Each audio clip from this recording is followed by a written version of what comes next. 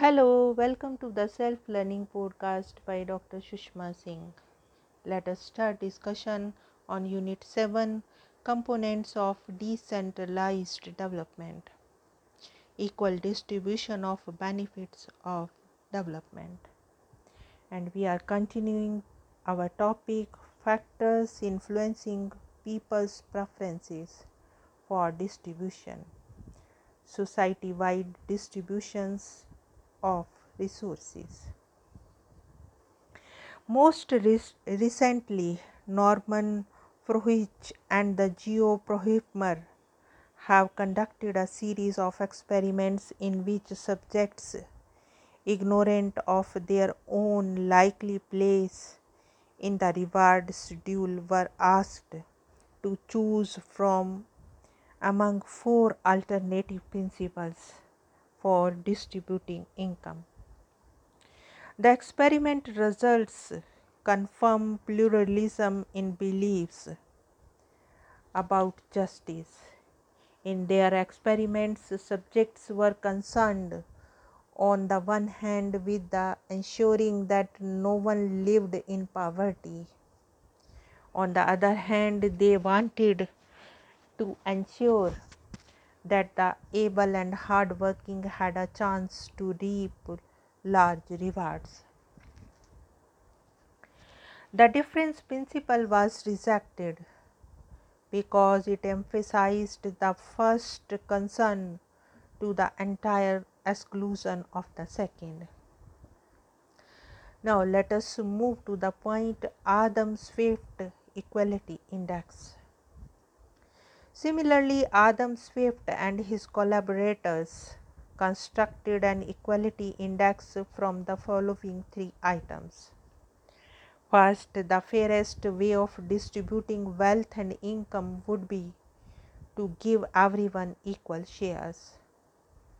Second, it is simply luck if some people are more intelligent or skillful than others, so they do not deserve to earn more money. Third, the government should place an upper limit on the amount of money any one person can make. They have examined data for Britain, the United States and the West Germany. In Germany, the effects of class on belief in equality are tribal. In Britain, a significant correlation can be found when education level and class are combined. And in United States, class alone has a significant effect. In India, they could not find data. Thus, there are significant class differences in the explanations of wealth and poverty. Those who are better off themselves tend to prefer explanations in terms of individual responsibility, whereas those who have worse off point to structural features such as unequal opportunities. These differences also affect the opinion people have on the justice of present and social arrangements and equal distribution of the developmental benefits. It is also indicated that such beliefs are to a very considerable extent adaptive, in the sense that they merely reflect the existing distribution of social advantages. People do not use independently grounded principles to assess the way their society allocates its resources. Rather, their beliefs are molded so that they come to believe that distribution is deemed unfair simply if it departs from the usual way in which advantages or benefits are allocated in the society in question. From the discussion thus far, we can draw several conclusions about popular conceptions of equal distribution and justice. First, people seem to be perfectly at home with the notion of social justice itself.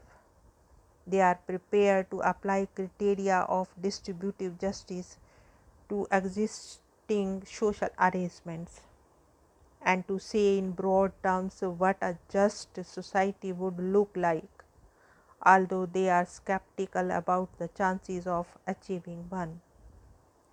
Second, people's thinking about distributive justice is pluralistic in the sense that they recognize several different criteria of justice depending on the issue they are being asked to address. They may either apply a single criteria to determine what justice requires or look for a compromise solution that involves two or more. Their thinking is also contextual, meaning that the favored criteria or criteria will vary according to the social background against which the distributive decision is being made, especially the character of the group within which the allocation will take place.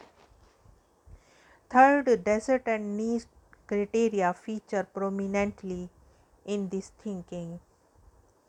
In the case of desert, we find that it is often difficult to disentangle beliefs about rewarding desert from beliefs about the necessity of giving people incentives or compensation and allowing for diversity.